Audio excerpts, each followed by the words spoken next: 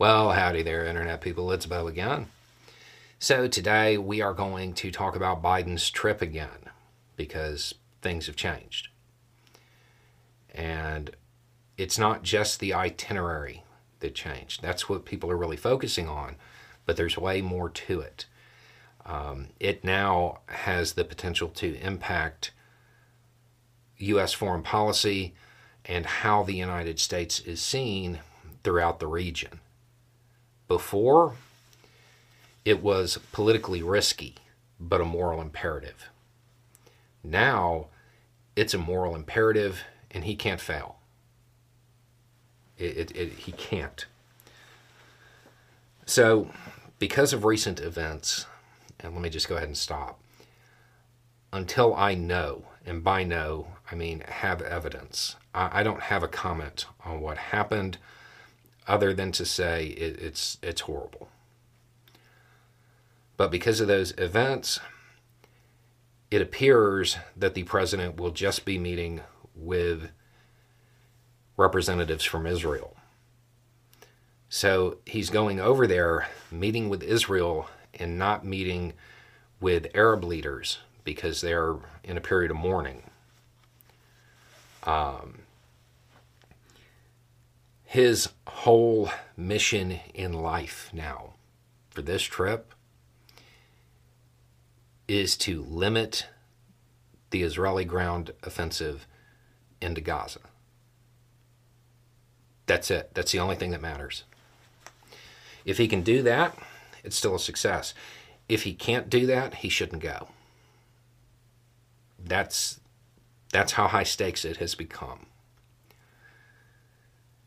A lot of people had asked, because I was like, trust me, it's a good thing that they're looking at other options. The initial plan for the offensive into Gaza from Israel was just full on, massive. It would have been horrible for everybody, but it would have been most horrible for the civilians. It would have been really, really bad. They seem to be opening up to the idea of a more limited response. The more limited it is, the less horrible it is for the civilians.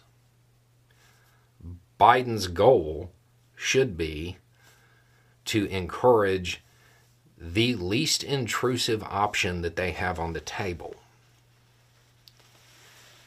If he can do that, he can walk away from this, and other countries will see the United States showing up and saying, "Hey, calm down. Don't go overboard with this." That's good for the U.S.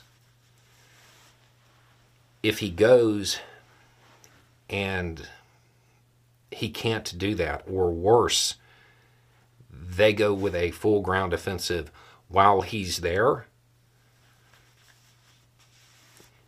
that's really bad for American foreign policy.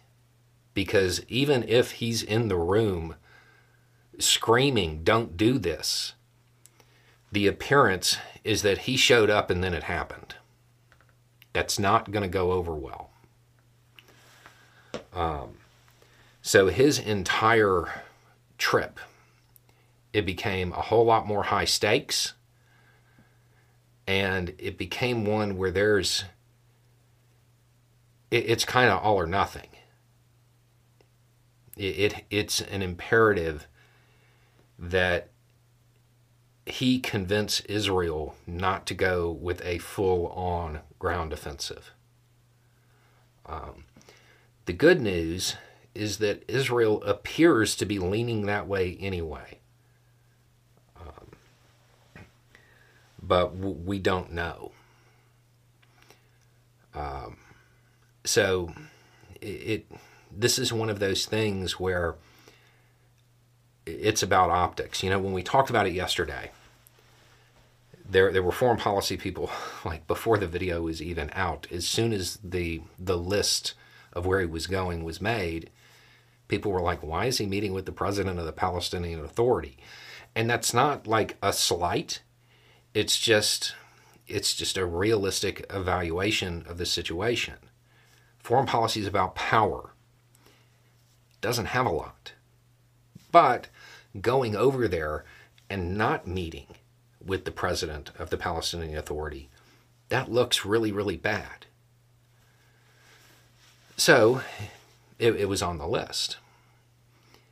Now he's going over there, he's going to Israel, and he's not meeting a lot of representatives from outside. He has to be successful here.